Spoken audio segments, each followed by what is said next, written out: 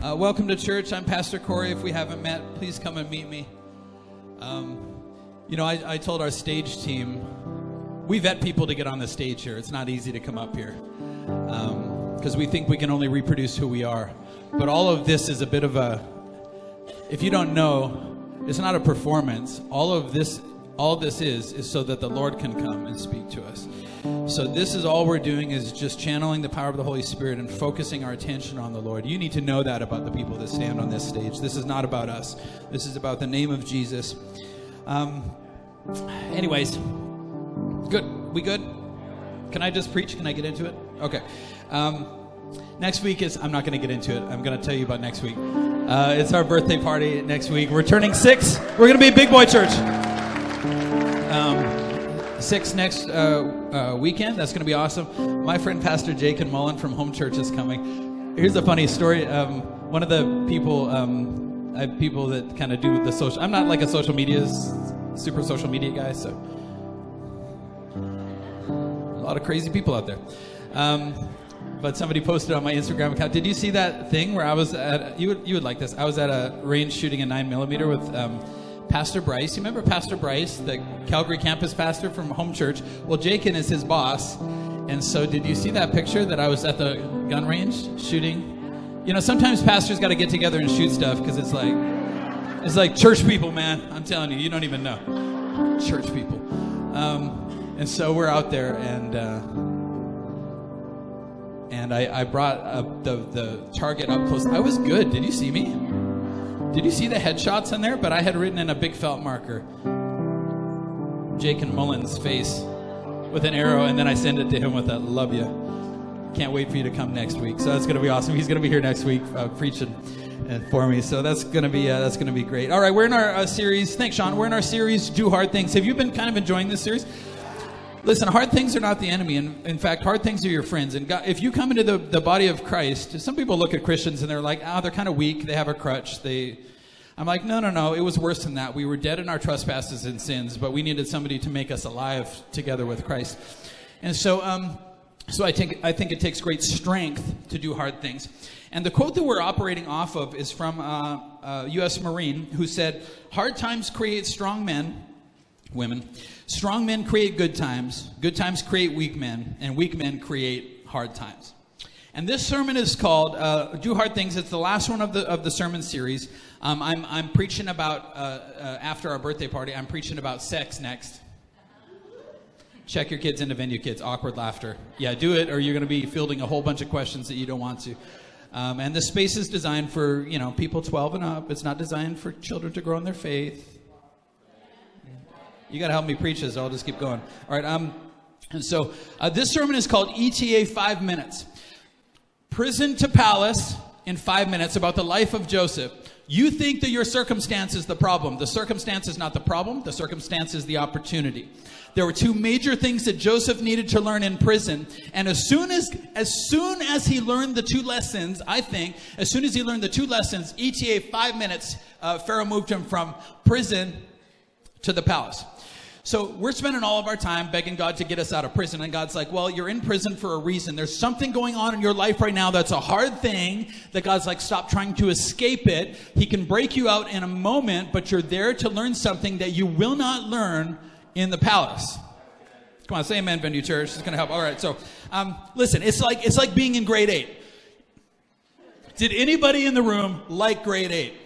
Sweaty armpits? I mean, something wrong with grade 8. I hated grade 8. I just wanted to get out of grade 8. Well, you got to pass grade 8 to get out of grade 8 and move on to something that's better. All right, so let me ask you this. There's 2 lessons. Let me ask you this. Do you only occasionally have good days internally? Only occasionally. Are you like an occasionally strong internal person? And I don't mean internal like, hey, you can do it, self-sufficient. I think all of that stuff is garbage, by the way. I think you need to be God-sufficient, and you need to depend on the Lord. But are you somebody who like occasionally has good days and bad days still? See, Joseph, what used to happen in his outside world used to wreck him internally before he was mature and grew up into the things of God.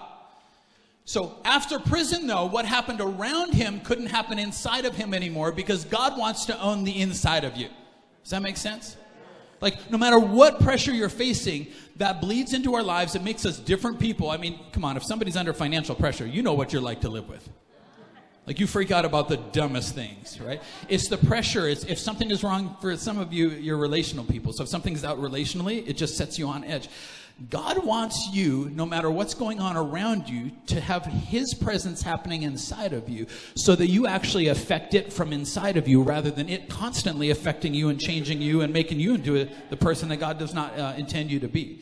So I used to work with a guy who was occasionally good. His name was Lee. There's two things. You guys ready? Bad moods and details slide. It's like carrying your own iceberg around and occasionally tossing it in front of yourself. There's two things Joseph learned in prison. I didn't set this up very good. I should have made that a big deal. Bad moods. I gotta think about this again. I should have practiced. I did practice, but I didn't. Bad moods and details slide. You're like, well, no, how important are those two things? Just wait. Just wait till the text today. Bad moods and details slide are like carrying your own icebergs around with you and occasionally tossing them in front of yourself. Here's what I know. If God can move you from prison to palace in 5 minutes, the enemy can move you from the palace back to prison in 5 minutes if you don't get your internal world right. And Joseph got his internal world right. I used to work with a guy named Lee who was hilarious. Lee was one of those guys that he started so well in the trades world. I used to be an electrician. We got any like blue collar? Come on. I used to be an electrician, and so I used to, and then move into kind of like job sites and things like that. And so Lee started really good, but then he started to kind of like falter off in his attitudes and his details. And we had a young guy named Dan who was a great young guy. He was marked for some great things. He's been running his own company now for years, but a really great guy. You know, you have one of those young eagles that you're like, this guy's going to do something. And so Dan was actually in charge of a site that Lee wanted to be in charge of, but there's a reason that Lee wasn't in charge of the site. So Dan calls me up, and he's young, and he calls me up, and I've been on sites for years, and so he calls me up, and he says, you're going to like this, Josh. He calls me up, and he's like, I don't know what to do with Lee, because Lee's just moping around all day, and then I got to look into everything he does, and I got to fix it all the time, right? And so so this is what I said. I said, like, what's he doing? He's like, he's just moping around and bringing the mood down. And so I said, send him home. And Dan goes, I can do that? And I'm like, oh, we can do lots of stuff, you know. So trades, oh, we can do lots of stuff. I'm like, send him home. You have an entire crew of people there, like, we used to tell guys, look, everybody's got problems at home. If you want to bring them and make them problems here too, then that's not going to be easier. So like, treat each other with respect. Do your job. Get it right. Have a good attitude and get the details right. Sweat the details. Have a good attitude, right? And so he sent him home. And when Lee came back, whether it was the next morning or maybe a day later, he decided he was going to be happier to be around. And Lee made a shift. The reason that Lee wasn't in charge of that job was one of the reasons is I went into a job that he was in charge of, and we were in a shop, say a space like this, and they had hung a bunch of lights. And when I walked in there, I was there to get stuff, or I don't know if I was doing something there, but it wasn't really my job. But I walked in, and I see two of the lights, like big lights back then, hanging off of the electrical wire because they'd fallen off of the ceiling. Now, if you're not an electrician, that's not good. So they're literally hanging on the wire, and I don't mean armored cable or pipe. I mean like Lumex that you see in houses. It's hanging off of this wire against tin. And I'm like, well, that's an explosion. So I go up there, and Lee had put these lights up. And I go up there, and Lee has tapped two, now I don't know how tradesy you are, two self-tapping screws, two screws into tin. Mom, don't make me call you out in front of everybody. Oh yeah, I know what tapping screws are. Two tapping screws into metal, one on each end of the light. Two tapping screws into tin. And I'm like, you can clearly see where the tin has been screwed into the wooden joint. It's like, why not 4 screws and then one into something that actually matters? I'm thinking it would take an extra 2 minutes to do it right. And screws that you don't pay for. And you get paid by the hour.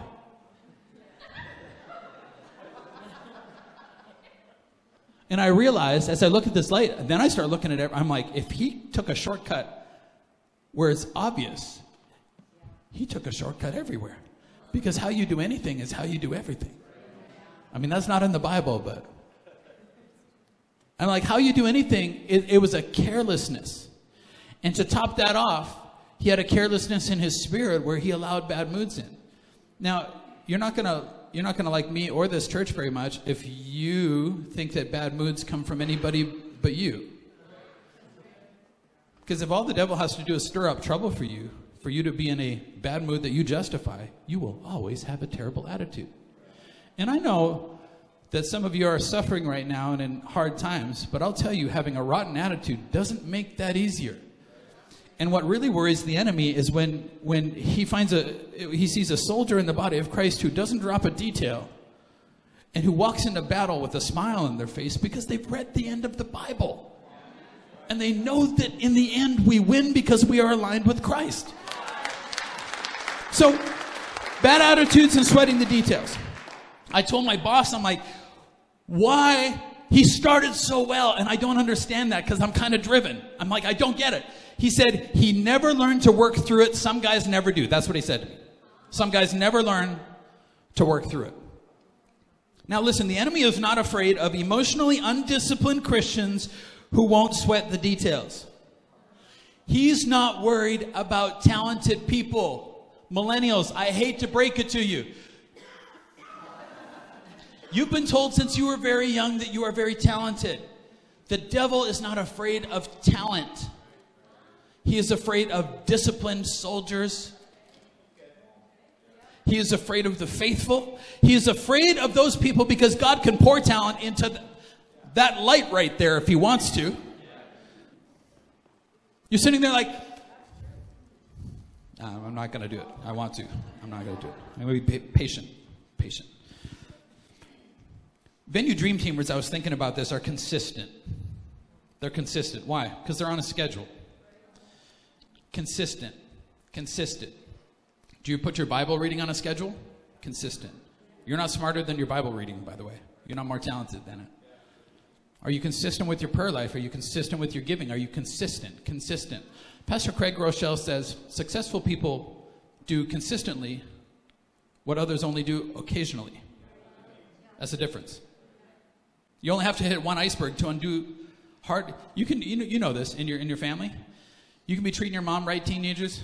You can be treating your mom right for 6 months, and then you just have one really stupid thing that you say, and unwind all of that work and all of that trust, and then you got to build it back. Come on, mom, say amen. I'm teeing you up here. Amen. Elbow your teenager. Be like, he's talking to you. Now, they're consistent. Venue Dream Teamers are consistent. I really want to say this next part. I'm going to say this next part. There was a family looking for a church in town here, and somebody told me that somebody's like, you got to. I want to warn you about Venue Church. And look, I say some of these things from the front here because, like, church people.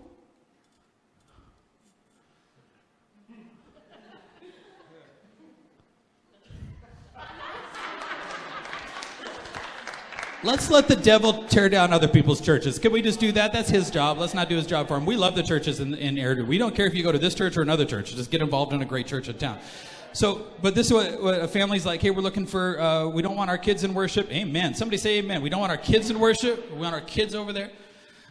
We want vibrant youth and kids in worship. Something like that anyways. This is what I was told. And then it was like, hey, I just want to warn you about Venue Church because they're going to try to get you involved, basically.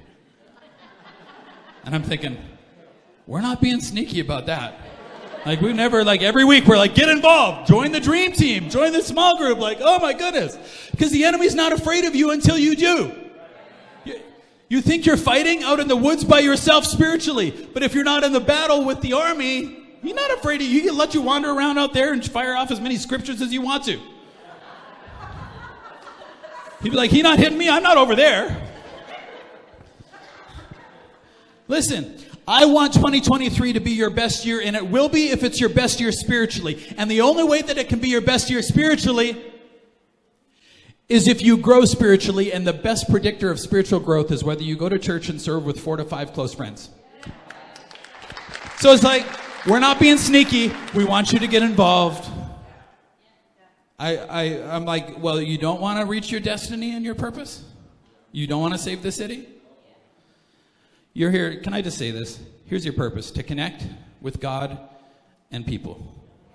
That's why you're here on this earth.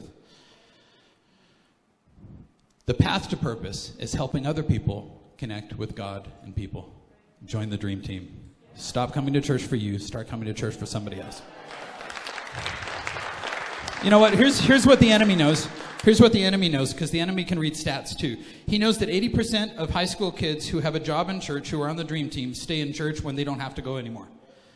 Across every church. And I think this is a great church, and I think our percentage is way higher than that. And I'm like, you want your kids? Okay. So I'm like, okay, let me just, if you want your kids to stay in church and have a great relationship with Jesus, high school kids are on the dream team because they were on the dream team in junior high and in junior youth, because they were on the dream team in kids. And the reason that they were on the dream team in kids is because mom and dad were on the dream team and told them to get on the dream team in kids. If you want your kids to, but here's what I don't want, because we've got lots of grandparents at Venue too. I don't want what I see sometimes when a generation stops going to church because they weren't involved and didn't have jobs and weren't owners, they were only consumers. This is what I hate watching, is that the grandparents, good godly grandparents, having to beg their kids to pick up the grandkids to go to church because the kids won't go. I don't want that for you. I want you to go to church with your kids and your grandkids one day. I want a longevity of life and ministry. Anyways, sorry. I'm glad I got that out. I just want that. Now, prison brought Joseph consistent emotional discipline and sweating the details. Joseph created the schedule for the prison. He sweated the details. Detail sweating and emotional discipline. Sometimes in Canada, this is what I think that we think that they are like, hey, I'm going to do this in this job. I got to climb the ladder, right? Everything's about climbing the ladder. I'm going to do this now so that one day somebody will put me in charge of something so I don't have to do the things anymore. That's what we think.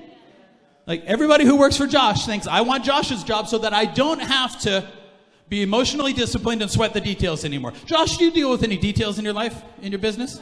A few. It's a completely wrong mentality. It's not something you just do till somebody puts you in charge of somebody else. It's something that gets you there, and it's something that keeps you there. You want a better relationship with your spouse? Sweat the details and sweat your emotions. Come bring them into a place that honors the Lord and work like you're married to Jesus. That sounds really weird. But I'm saying, if you treated it like that, do everything as unto the Lord. Whoa. But you haven't met my husband. I also didn't write the Bible, and we should do that. Talent says, I'm special. I don't have to work as hard as you. Discipline says, you might be special, but I'll work harder than you. I thought that was a good line. Happiness is harder to find in the palace than it is in prison, I think. You know people that have everything that you're working for. The new car and the house and all the things. It doesn't make them happy, it just makes them distracted. Until one day they lose somebody close to them, or a diagnosis comes in, or their teenager is on drugs, and then all of a sudden you find out, oh, they weren't really happy. They were just distracted.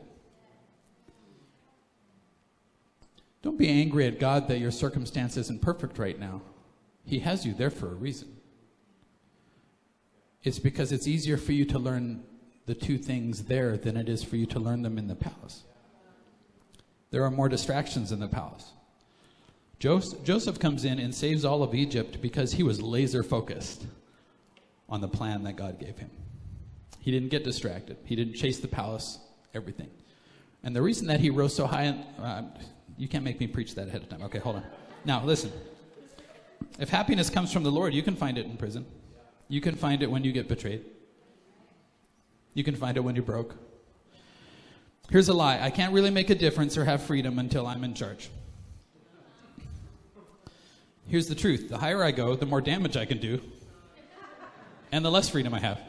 You know, you always look at your boss and you're like, but he gets to take long lunch breaks. I'm like, yeah, but if the business goes under, he loses his house and you go across the street and work for his competitor.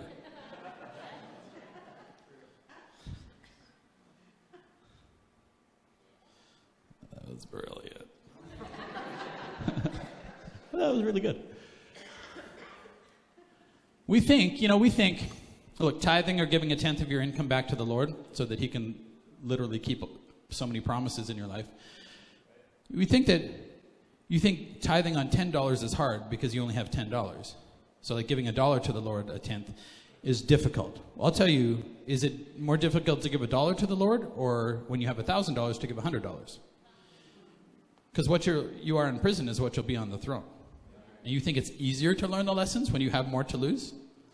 It's just a wrong thinking about it. If you can't manage a single life, I know what you're thinking. I'll get married and he'll make me happy. Have you ever met one of us? You think that we're like, oh, I'm here to fulfill your dreams about, can I bake you cupcakes? That's not what we do. We watch football, guys. If you're drowning in single life and you get married, it's like somebody throwing you a giant baby. Like you're having trouble, you can't keep your head above water, here's a giant baby. Let me just toss him in there for you. Why can't you clean up your socks? Like, we'll try a little. Pastor Erin got so mad at me one time. She was going all crazy. She's like one of those people that, we have this thing where we're like, if you have emotions, just bury them deep.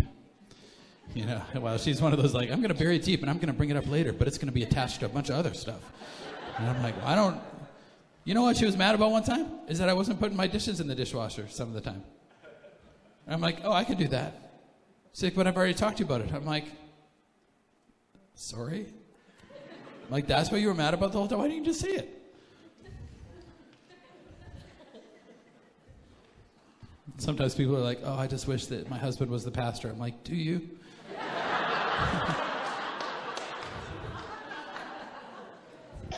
We spend so much of our time praying for promotion. When you know what I wish God, what I think God wishes you were praying for? Promotability. Because promotion is going to bury you. It's going to bury you if you don't have the character for it. If you can't sweat the details and get your emotions in a solid state that honors the Lord. I feel like I need to say this. You need to be predictable. People need to be able to set their watch by you. You need to be faithful and predictable. So that when you walk into the room, they get the same news they got yesterday. If the you yesterday wasn't a jerk.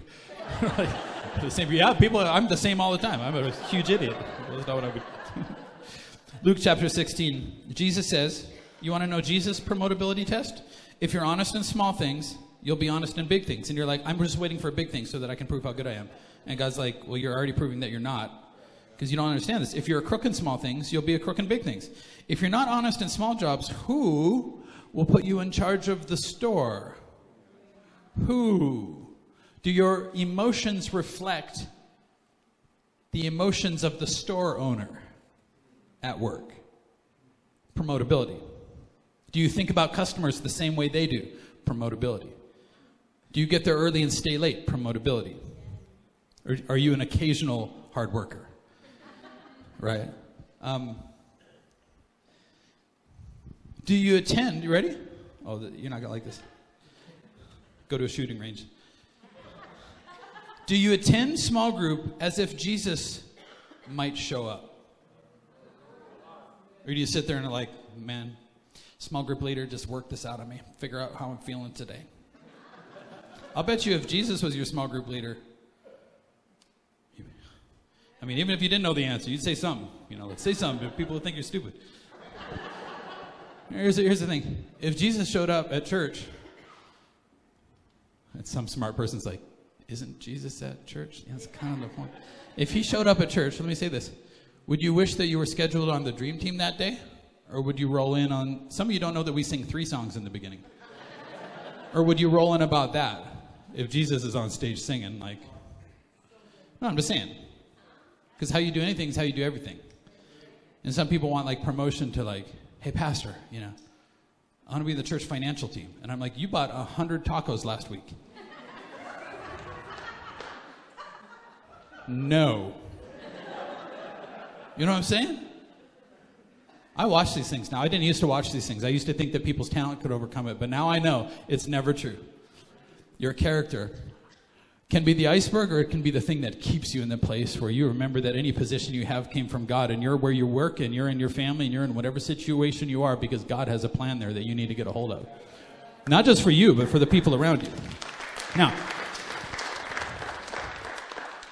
I was talking to a pastor friend of mine who's like, I got this staff member, and I'm like, I'm thinking to myself, I know this is a conversation he's had like 30 times out of frustration. And I'm thinking to myself, it's not good for you if your boss wakes up at 2 a.m. and thinks about you and doesn't smile. And I don't mean like creepy thinks about you like, hey, what's up?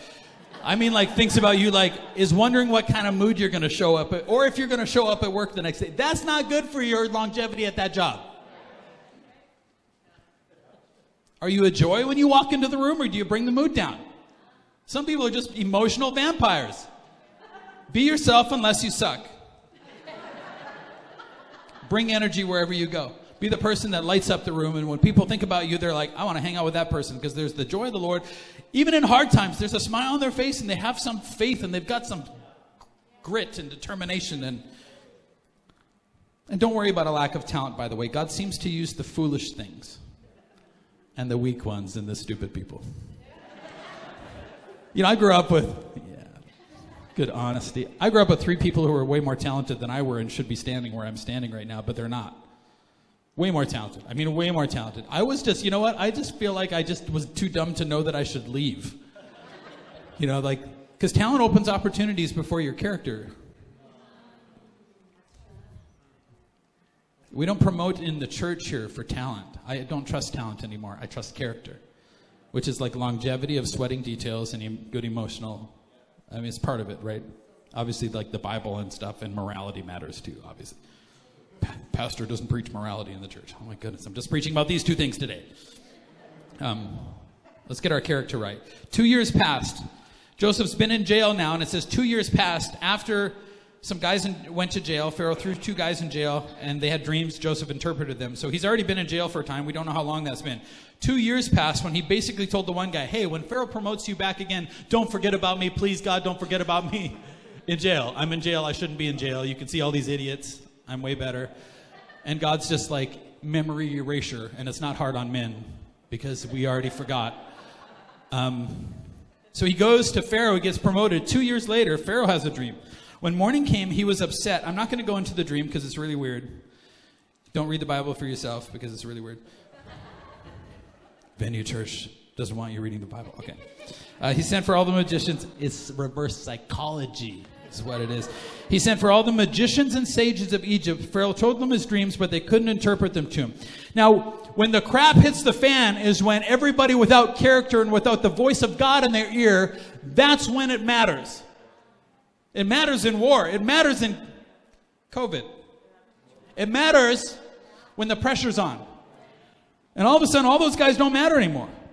The head cupbearer then spoke up and said to Pharaoh, I'm sorry, I should have told you this a long time. This is like Dumb and Dumber, but he's like, so cold. He's like, oh, my hands are beginning to sweat. Here, take the extra gloves. You had gloves the whole time? Man, come on. It's okay. Once when Pharaoh got angry with the servants, like, oh my goodness, I just remembered. This totally applies. He locked me and the head baker in the house of the captain of the guard. We both had dreams on the same night, each dream with its own meaning. It so happened that there was a young Hebrew slave there with us. He belonged to the captain of the guard. It's super interesting, right? Potiphar. We told him our dreams, and he interpreted them for us, each dream separately. Things turned out, it keeps coming back in my spirit. God's not yet is not God's no to somebody. Not yet is not a no. Just hold on. Just hold on. Let me get back here. We told him our dreams, and he interpreted them for us, each dream separately. Things turned out just as he interpreted. I was returned to my position, and the head baker was impaled. Pharaoh had once, that's one of the reasons I love the Bible, by the way. When I was a kid, I'm like, what? No, that's a big... Okay. Pharaoh had once sent for Joseph. Sorry, if you're new, we do this all the time. This is just how we connect. Pharaoh had once sent for Joseph. Watch this, watch this. They brought him on the run from the jail cell. Stop worrying about your destiny and just try to connect somebody with God and with people. Stop worrying about the end of the road. Just get on the road. He cut his hair, put on clean clothes, and came to Pharaoh. Like literally, like snip, snip. It doesn't say like, I don't know if he bathed him. I don't know. He's just like, Pharaoh needed help. And when Pharaoh wants help, Pharaoh gets help. He says, I dreamed a dream. He said, nobody can interpret it. I thought that but I've heard that just by hearing a dream, you can interpret it. So, but here's the trouble. Do you remember when Joseph had his dreams? We preached about this. When he had his dreams, before character, Joseph couldn't interpret his own dreams. Right? Because he thought his dreams were all about Joseph. Now, the dream was from God, and it actually came true. But the dream that God gives you is never about you. It will be about the people you're supposed to save. That's why you're where you are right now, because the people that you're supposed to save are probably in the same mire that you find yourself in. And if you don't get out, they're not going to find a way to get out. It's the anointing of God to break the yoke off of other people struggling with the addiction you're struggling with the marriage problem, with the financial. Now, the dreams are really weird. You're going to have to read about those. It's like there were 7 fat cows and 7 skinny cows came out. If I was God, I would do this kind of dream. And then 7 skinny cows ate the fat cows. Like, you would be alarmed, too, if you were like, if you woke up. You got to think about this. Like, this actually happened, guys.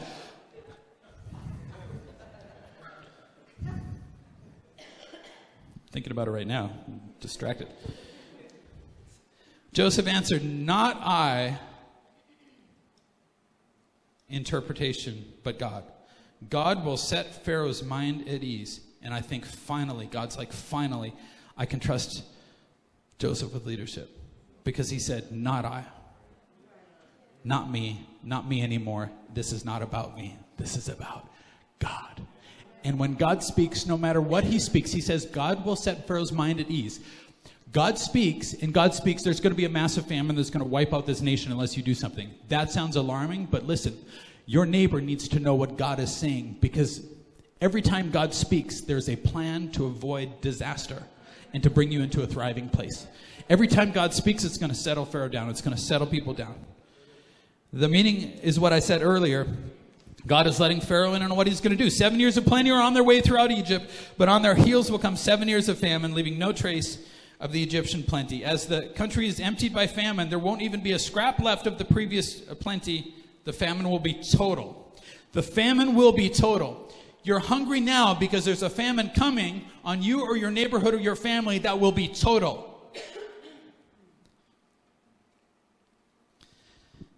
The fact that Pharaoh's dreamed the same dream twice emphasizes God's determination to do this and do it soon. So Pharaoh needs to look for a wise and experienced man and put him in charge of the country. And you're thinking like Joseph is talking about himself. No, he's not you. He's not you. Watch. Joseph is not speaking of himself in his mind here, I don't think, because he's outgrown that. He's outgrown the thought that position will give me self-worth. Watch, because here's his job description. Then Pharaoh needs to appoint managers throughout the country of Egypt to organize it during the years of plenty. Like, because if you run your country like you run your prisons, dang. Like, why? Because soft nations and wealthy nations aren't organized. They're not hard. They make soft times. He's like, this nation is a disaster. You need managers throughout. Everybody's just doing whatever they want, spending money like it's... Watch this. So Pharaoh needs to look for a wise and experienced man, watch that, wise and experienced man. Well, he's not talking of himself. He's got no experience. And put him in charge of the country. And so he's like, their job will be to collect all the food. Here's the job description. Collect all the food produced from wealthy landowners of their own free will. This is what they got. They're salesmen. Like, hey, you got to give us all your food. Produced in the good years, stockpile it. The grain will be held back for use later. That way the country won't be devastated by famine. And he's thinking to himself, good luck finding the guy who can talk the nation into that. Come on up, worship. This seemed like a good idea to Pharaoh and his officials.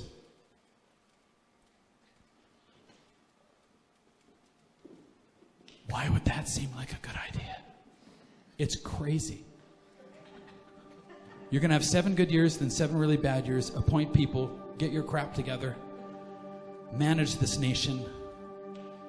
Take from all the... Store it up.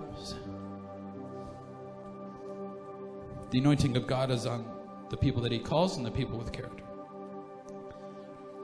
Then Pharaoh said to his officials, isn't this the man we need?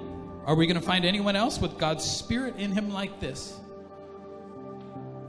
There is something else that would stand out amongst Joseph in that crowd in the palace, is that he's probably the only one who could still work for a living. Pharaoh and his officials are like, we don't really do much around here. We mostly just politic with each other and spend taxes. We need somebody who's got some grit and some get up and go. We need this guy. So Pharaoh said to Joseph, you're the man for us. God's given you the inside story. He didn't give it to us. We don't care. Just save it. Save us. No one is as qualified as you in experience and wisdom. Nobody's as talented as you are. And Joseph's like, I don't have the things that you just said. And God's like, no, you do. Just not in the palace yet. But you got it in prison. It's scalable. What you learn here is scalable. From now on, Pharaoh says, you're in charge of my affairs. All my people will report to you. Only as king will I be over you. Joseph was in charge of the entire country of Egypt. So let me just ask you just one question. So who was really in charge of the country of Egypt? Pharaoh? Not Pharaoh. Joseph? When God can trust you in prison and he promotes you to the palace, God becomes in charge of Egypt.